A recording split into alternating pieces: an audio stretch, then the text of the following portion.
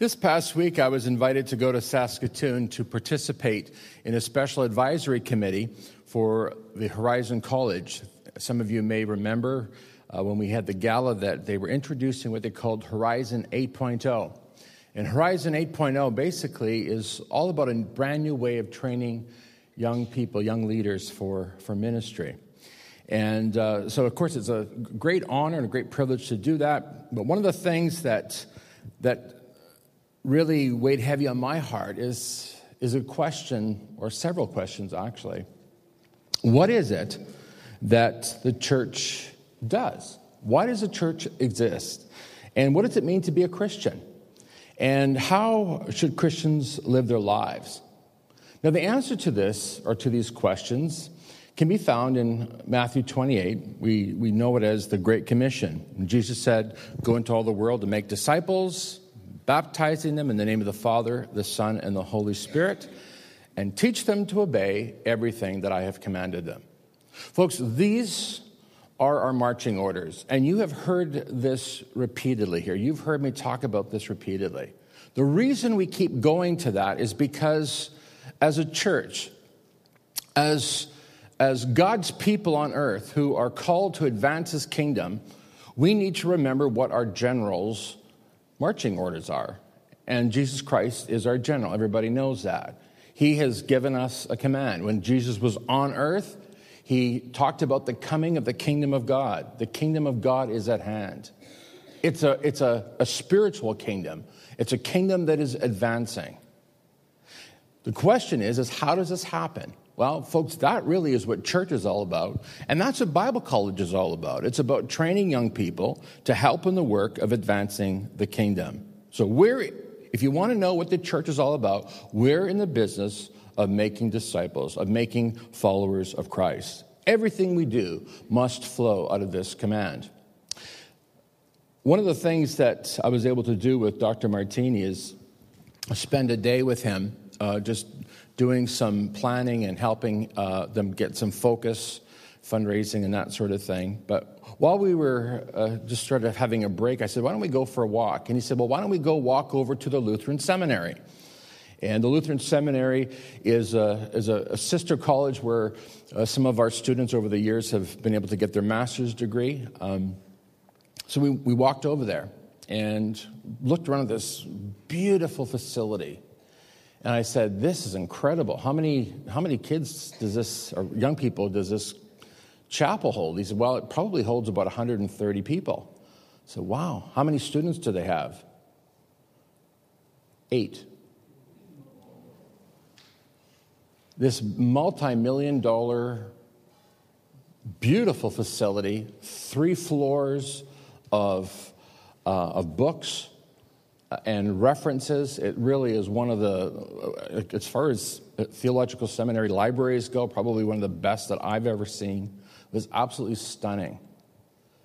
When he told me 8, my heart sank.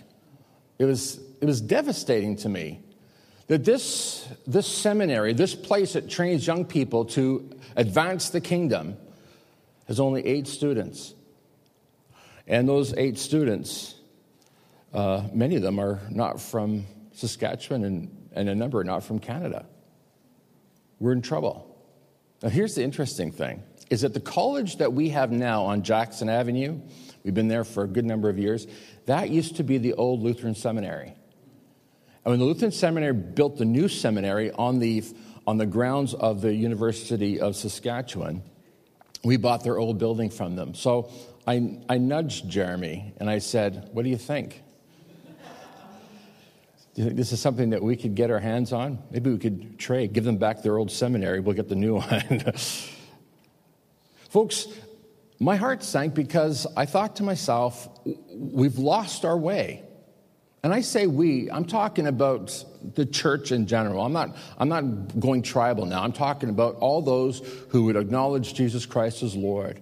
We've lost our way. We've forgotten that our call is to go and make disciples. Our calling is to teach people everything that Jesus has commanded. I'm going to say this. The day that we forget that that's our job is the day we begin to die. That is why we presented to you not that many months ago what we called the 7 habits. And this is why I want to review them today. Today we're going to review the very first 3 habits, and we're calling this walking with God. It's how to have a time of devotion, that daily devotions, daily walk with God, that weekly attendance of church, and that moment-by-moment holiness. Every good preacher and every good teacher and every great theologian did this work, teaching people to obey everything that Jesus commanded them. It's called life in the Spirit. And if you want to, you can read Romans chapter 8 and be reminded on a daily basis, if you want, about what it means to walk in the Spirit. In fact, the Apostle Paul tells us what it means to walk in the Spirit. And incidentally, in the passage I'd like to share with you this morning, actually focuses on these first 3 habits. Let's take a look at the scripture. And it says, "For God knew his people in advance, and he chose them to become like his son, so that his son would be the firstborn among many brothers and sisters. And having chosen them, he called them to come to him." So this morning, we're going to have a refresher in what the first 3 habits are. And next week, it'll be the habit 4 and 5, which is getting into a small group and serving others. We call that walking with others. So today's walking with God, and then next week is walking with others. And then the third week, which is the habit of discipleship and the habit of giving, is called walking in this world. But let's take a look this morning at these first 3 habits. Habit 1, a daily walk with God. Look what it says here. It says he chose them to become like his son. Verse 30, "And having chosen them, he called them to come to him." Now, folks, here's what you and I need to understand, is that if you and I are going to become like Jesus, then you and I need to learn the habit of hanging out with Jesus, because the Bible's clear. We become like the people we hang with. We become like the people we spend time with. In the ministry now for 31 years, I can tell you this: every time somebody goes off the rails spiritually, it begins here. It begins with a breakdown in this discipline or this habit of daily walking with God. Show me somebody who's off the rails spiritually, somebody who's fallen into temptation, who has sort of lost the faith, and I'm going to show you someone who has stopped reading the Bible and stopped praying. Walking with God it's a relationship, isn't it? And we've said this repeatedly. The way that you and I have a relationship with anybody is when we are talking to them and they're talking to us. It's a two-way communication. And we said that two-way communication is basically us listening to God speak to us through his word, right? It's reading the Bible. And then we talk to God. We call that prayer. Now, here's what you and I need to know, is that this is not just a religious ritual. This is a relationship. And it's an ongoing thing. It's something that we're doing on a constant basis. We're pouring out our heart to God. I mean, I found myself awake at 3 o'clock this morning. I don't know why. But as soon as I wake up, I found myself praying and thinking, whatever God's bringing to my memory, I'm praying about that. I'm talking to God about it. I'm connecting with God's heart. That's what it means to have a relationship with God. And by the way, it's not just for pastors.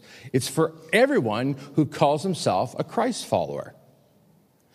We find Jesus actually setting an example in this. Remember reading in the book of Mark, in the very first chapter, one of the very first things that the author of Mark records is not just people having the demons cast out of them. It's not just Jesus preaching sermons, but it's Jesus spending time alone with the Father. We read that in Mark chapter 1, verse 35. It says, "Before daybreak the next morning, Jesus got up, went out to an isolated place to pray." He got alone with God. Now listen, if Jesus needed to spend time praying and in the presence of God, do you really think that you can get off not doing that? I know I can't. I know myself. Every time I find myself lapsing into worrying or lapsing into fear or lapsing into anything I shouldn't be lapsing into, I quickly recognize that the thing that's missing is this communion with God.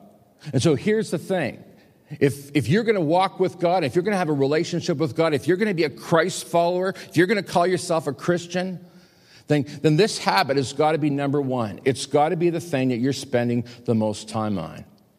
And can I just say this? Contrary to what the TV evangelists and preachers teach, God's will for your life is not that you become fabulously wealthy. God's will for you, as we read here, is that you become like his son. That's what God wants for you. And the way that that's going to happen is by spending time in his presence. Now, we understand that it's easy just for me to stand up here and just rail, and you got to do your devotions, do your devotions. And some of you are saying, well, Pastor, I don't know how to do my devotions. I don't know how to have time with God. I don't know how to do this thing. Well, we, as a staff, thought, well, what we need to do is we need to try to help you somehow. And so what we've done is we've designed a 40-day devotional help for you. And what we're asking you to do, if you'd like to participate in this, sign up in the atrium. Just put your email address down. And what's going to happen is that every day you will have a devotional emailed to you. We can do it together. And if you want, you just go to our website, www.crosschurch.ca, and you will find information about this daily 40-day devotional campaign where you can get in the habit. Now, why 40 days? Well, again, you've heard me say this. They say that it takes at least 40 days, at least, maybe more, maybe a little bit less for some people, but it's about 40 days to establish a new habit. And so the nice thing is that you're not doing it all alone. We're doing it together. And so there'll be others going through this as well. So we invite you to sign up for this. And maybe you're relatively good at doing your devotions. Why don't you sign up anyway and be part of it? I'm going to be part of it. I think all of our staff is going to be part of it. But it's a way for us to do this together, to grow together. The habit that is probably the most controversial in all, well, maybe the second most controversial. I think the seventh habit is the most controversial, giving. But the second most controversial is this habit of going to church. Now, we're living in a day and an age where the church has gotten a lot of bad press. Anybody know what I'm talking about? Unless you've been living with your head in the sand, you know that the church has been under severe attack. And a lot of that is because of what has happened in the name of Jesus and what has happened in the name of Christ. And, of course, the residential schools and the so-called men of God or priests that abuse children. Horrifying. Even as I say it, my stomach turns. And we hear constantly on the news of pastors who are falling and engaging in things they ought not to engage in. And, of course, we've seen terrible things through the television evangelists. And it goes on and on and on. And so the church has gotten a bad name. Sadly, there are many people in the church who actually don't think the church is that important, that what really matters is just the first habit. As long as I'm doing my devotions, as long as I'm praying and reading my Bible every day, that's good enough. Well, I would tell you that you're dead wrong, absolutely wrong. I'm going to tell you this right now. The church is Jesus' invention. Everybody know that? The church is what we call the bride of Christ. It's his beloved. It's Jesus' beloved. And he died for his church. He loves his church dearly. So the first thing that you need to understand is that you need to love what Jesus loves. And Jesus loves his church. In fact, Jesus said this, I will build my church, and the gates of hell will not overcome it, will not prevail against the church. So I'm going to tell you this right now. This sounds like a bit of triumphalism, but it's what the Bible says. The church will prevail. The church is triumphant and will be triumphal. The church is God's design. It's God's plan. It's God's way to reach this world. And this is why some of you who know me well and have heard me ranting, you'll know that I want to do everything through the church. By the church. That's God's way to reach this world. It's got to be through the church. There are a lot of what we call parachurch organizations. They mean well, their intentions are good, but God does his work through the local church. And I'll explain to you why. But before I do, look at what it says here in the Bible. For God knew his people in advance, and he chose them what? To become like his son, so that his son would be the firstborn among many brothers and sisters. Do you understand that the family of God, the church is the family of God, And Jesus Christ is the firstborn in this family. Now, when you and I became believers, the very first thing that happened is that you and I became part of the family of God. When a person is born again, when a person gives his heart to Christ, he becomes part of the family. And it's in that family that you learn to grow, you learn what it means to follow Jesus. You learn how to survive in this world. You know, Gloria and I had 3 children. One was born in Greece, and 2 were born in the Victoria Hospital. And I'm happy to report to you that we brought all of them home. We didn't leave any of them in the hospital. We didn't say, well, you look like a nice nurse. Would you mind raising our kid? No, we had these kids. We brought them home. We raised them. Now, guess what? This is a metaphor. This family is a metaphor for what the church is supposed to look like. When people are born again, when people give their hearts to Jesus, that's just the beginning of the great work that God's called us to do. Remember, Jesus said, go and make what? He didn't say go and make babies. He didn't say go and make converts. He said go and make disciples. So when a person is born again, they're born again into a family. And it's in the family that they learn to grow, they learn to follow Jesus, they learn what it means to be a follower of Christ. So I'm telling you this today, if you are a follower of Christ, you have to go to church. You can't stay home. You can't miss church. That's not an option. If you're going to grow, you need to go to church. Because it's in the context of the church that you, first of all, hear the prophetic word of God, what's happening right now. And when I say the prophetic word of God, I'm simply saying you're hearing God speak to you. I am a humble servant of God. I recognize this responsibility that's placed on my shoulders. I tremble at it. I sometimes protest and say, God, I don't want this job because I don't want the responsibility that goes with it, but this is what God's called me to do. And so humbly I sit before you or stand and I share with you what it is that God wants you to hear. When you come to church on Sunday, you're hearing what God wants you to hear. The question is this, is your heart open to hear what God wants you to hear? But hearing the prophetic word of God is only half the equation. The other half of the equation, folks, is that you connect with your family. You connect with your brothers and sisters in Christ. I had supper with 6 of our 7 students here at Bible College. And by the way, they say hello to everybody. Hello. I'll pass that on to them. One of them, Kyle, had to lead his youth group. He's working at the Rock Church in downtown Saskatoon. He's working with youth. So I was able to take 6 of them out. And for those of you who think that's unfair to Kyle, I did have coffee with him later. So we took 6 of these kids out I took 6 of the kids out for supper. And we just spent, a couple hours just discussing what their first days at college were like and how they felt about it all. And I said, what was your first Sunday like? And the first thing they all said is, it didn't feel like a family. I said, didn't anybody greet you? No, nobody greeted us. Did anybody say, welcome, so glad to see you? No, nobody said that. I said, well, what was the sermon about? Well, they didn't have a sermon. I said, you went to church and they didn't have a sermon? You didn't hear the prophetic word of God? And you didn't feel like you're part of the family? I'd say, strike 2. What happened? Well, they had a ministry fair.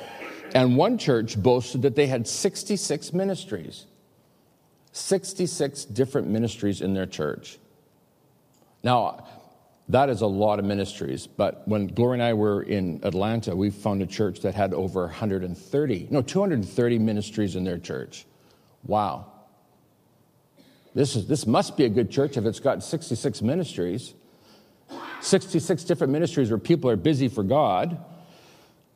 Well, guess what, folks? Church is not a store. This is not like a Walmart where you come and shop for what you want, where you get what you want. And there's some people that treat church like that. They'll go to one church because they got a great ladies program, and another church because they got a good children's program, and another church because there's a good youth program, and they'll go to the church where they want to hear good preaching. They treat church like it's just one of the many shops that they can visit. I want to disabuse you of that notion this morning. I want you to know that the church is not a shop. It's not a place where you get what you want. It's not a place where you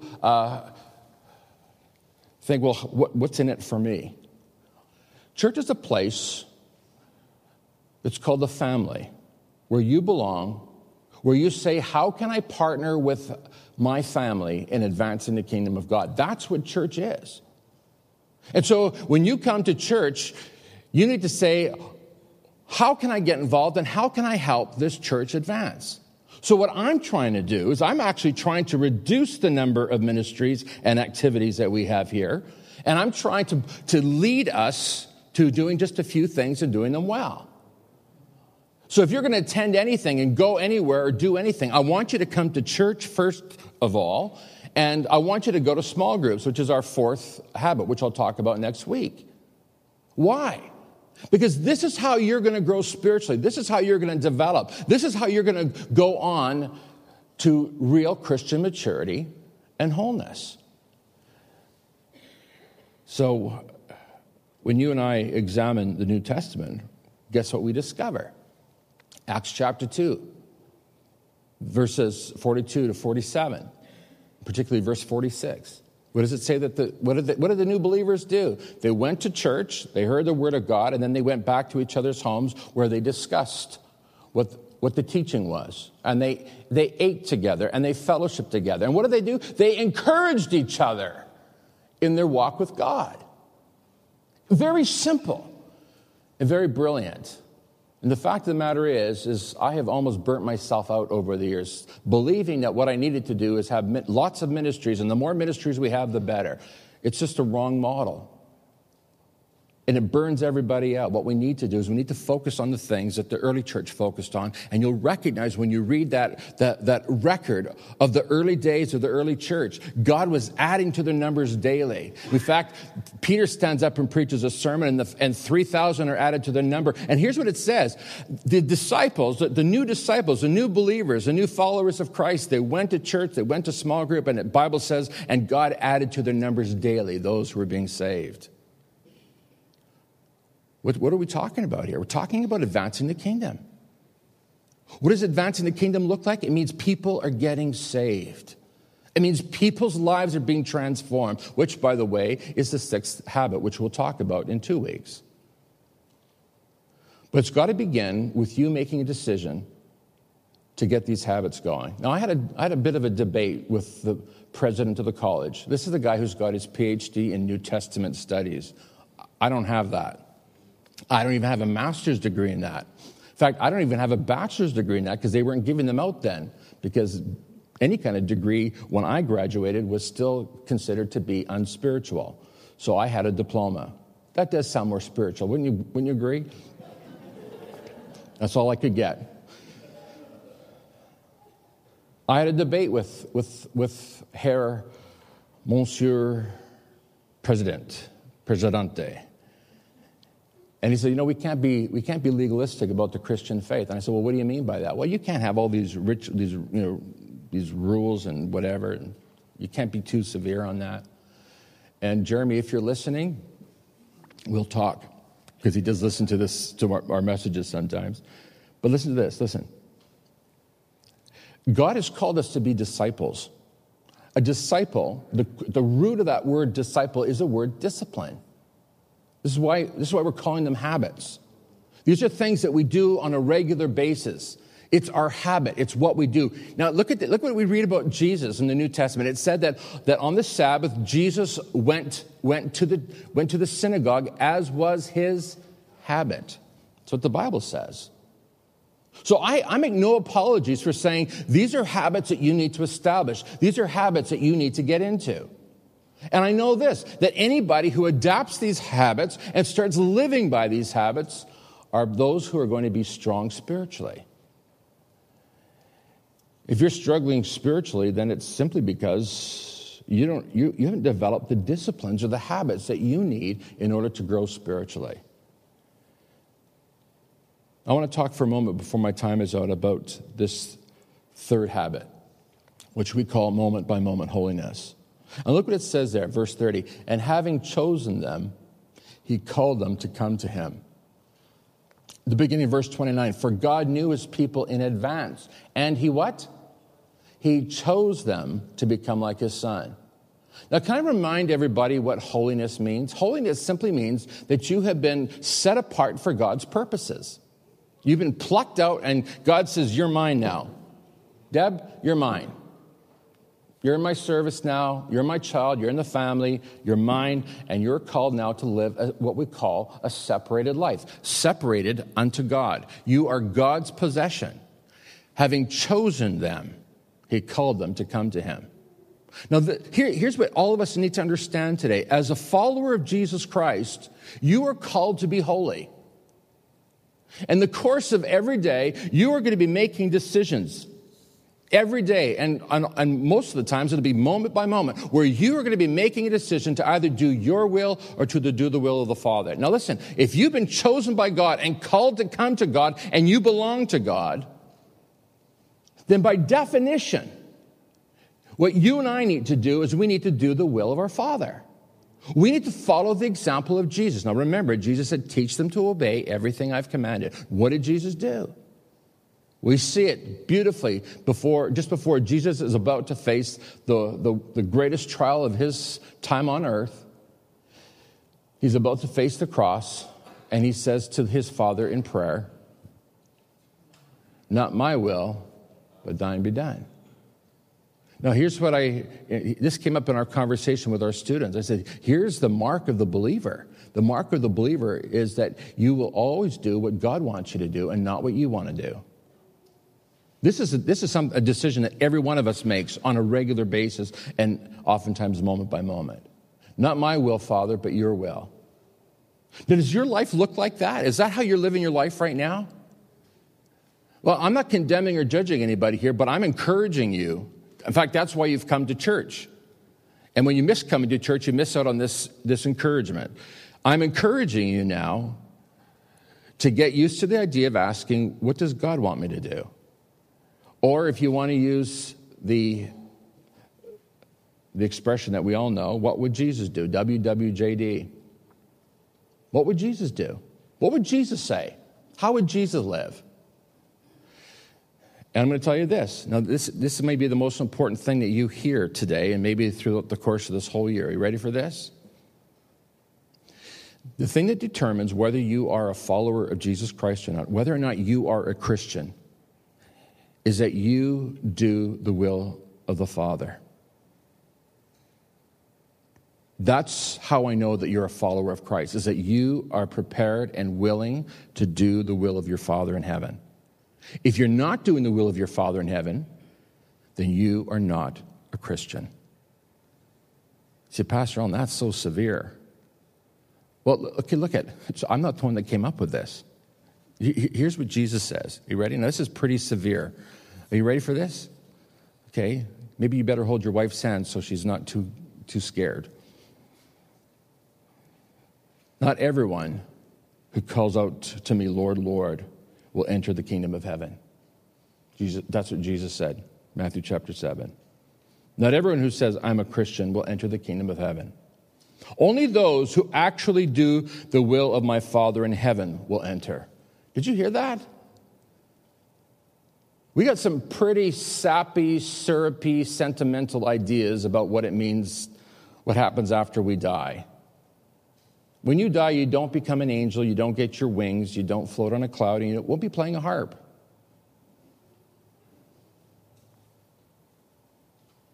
Only those, this is what Jesus is saying, only those who actually do the will of my Father in heaven will enter. Heaven's a place for people who do the will of the Father. And people who don't do the will of the Father, why would they want to go there? Why would you want to go to a place where everybody wants to do the will of the Father?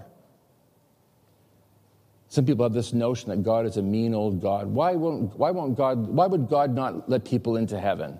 Well, it's not that God's not letting people into heaven. They don't want to go to heaven. Only those who actually do the will of my Father in heaven will enter. On Judgment Day, many will say to me, Lord, Lord, we prophesied in your name and cast out demons in your name and performed many miracles in your name. Did you hear that? Did you hear what I just heard? We prophesied in your name and cast out demons in your name and performed many miracles in your name. But I will reply, I never knew you. Get away from me, you who break God's laws. Now, isn't that interesting? We live in a world right now where there are many people and many ministries claim to be Christian, and I'm not going to name names. I'm not pointing a finger or judging anybody. I wouldn't dare do that. But I'm saying this as a warning to each of us to make sure that you're living your life asking yourself the question, what does God want me to do? Because only those who actually do the will of my Father in heaven will enter. And for the rest, Jesus will say, get away from me, you who break God's laws. This is what holiness is. Holiness is simply means you're doing the will of the Father. That's what God's laws are all about. It's His will on how to live this life. Now, you've heard me say this before. My job as your pastor is to try to, with all my heart, with all my strength, to get you safely home. That's my job. I can't force you to live by these habits, but I can teach it to you. I can encourage you in it. I can help you. I can try to show you the way. But folks, you're the ones that are going to have to say, okay, I'm engaging. I'm going to do this. I'm going to do what you're saying here. I'm going to follow the prophetic word of God. Now, what a massive revival would break out in North America if Christians everywhere began to live like this, began to live holiness moment by moment. What a transformation would take place in marriages and in families if everybody in the family began to live doing what Jesus would do. What a transformation would happen in our missions efforts, in our giving, if we asked ourselves a question, what does God want me to do? Folks, I want to encourage you today. We're going to give everybody a bookmark as a reminder. If you already have a bookmark, take one anyway, put it up on your fridge as a reminder. And I was so thrilled when I asked our kids at the Bible College, what are the 7 habits? They knew them all off by heart. It was absolutely thrilling. You need to learn these habits and know them off by heart, and you need to start asking God for the grace and the strength to start living this out, because here's what I know for sure, is that on that day, at that moment, when you say, God, I'm going to be sold out to you, and I'm going to start living according to these habits by your grace and strength, with the anointing and the empowering of the Holy Spirit, it's going to be a game changer for your life and for your marriage and for your family. It's going to make you productive. You'll be able to start leading people to Jesus. Because now you will have the authority to speak in the name of Jesus. You see, so many people look at those of us who call ourselves Christians, and they see in us a hypocrisy. They say, he knows how to talk the talk, but he sure doesn't know how to walk it. Remember what they said about Jesus. When he speaks as someone who has authority. What was the authority? Is that Jesus didn't just talk about it, he did it. He didn't just talk about what to do, he lived it. And so he preached to someone with authority. Ron Keller sent me this, and I just want to close with it. A member of the church who previously had been attending services regularly stopped going. And after a few weeks, the pastor decided to visit him. It was a chilly evening. The pastor found the man at home alone, sitting before a blazing fire, guessing that the reason for his pastor's visit was to remind him that he was missed. The man welcomed him in, led him to a comfortable chair near the fireplace, and then waited. The pastor made himself at home, but said nothing. And in the grave silence, he contemplated the dance of the flames around the burning logs. And after some minutes, the pastor took the fire tongs, carefully picked up a brightly burning ember, and placed it to one side on the hearth, all alone. Then he sat back in his chair, still silent, never saying a word. The host watched all this in quiet contemplation, and as the one lone ember's flame flickered and diminished, there was a momentary glow, and then its fire was no more. Soon it was cold and dead. Not a word had been spoken since the initial greeting. The pastor glanced at his watch and realized it was time to leave. He slowly stood up, picked up the cold, dead ember, and placed it back in the middle of the fire, and immediately began to glow. Once more, with the light and the warmth of the burning coals around it, that ember burned. As the pastor reached the door to leave, his host said with a tear running down his cheek, "Thank you so much for your visit, and especially for the fiery sermon. I will be back in church next Sunday."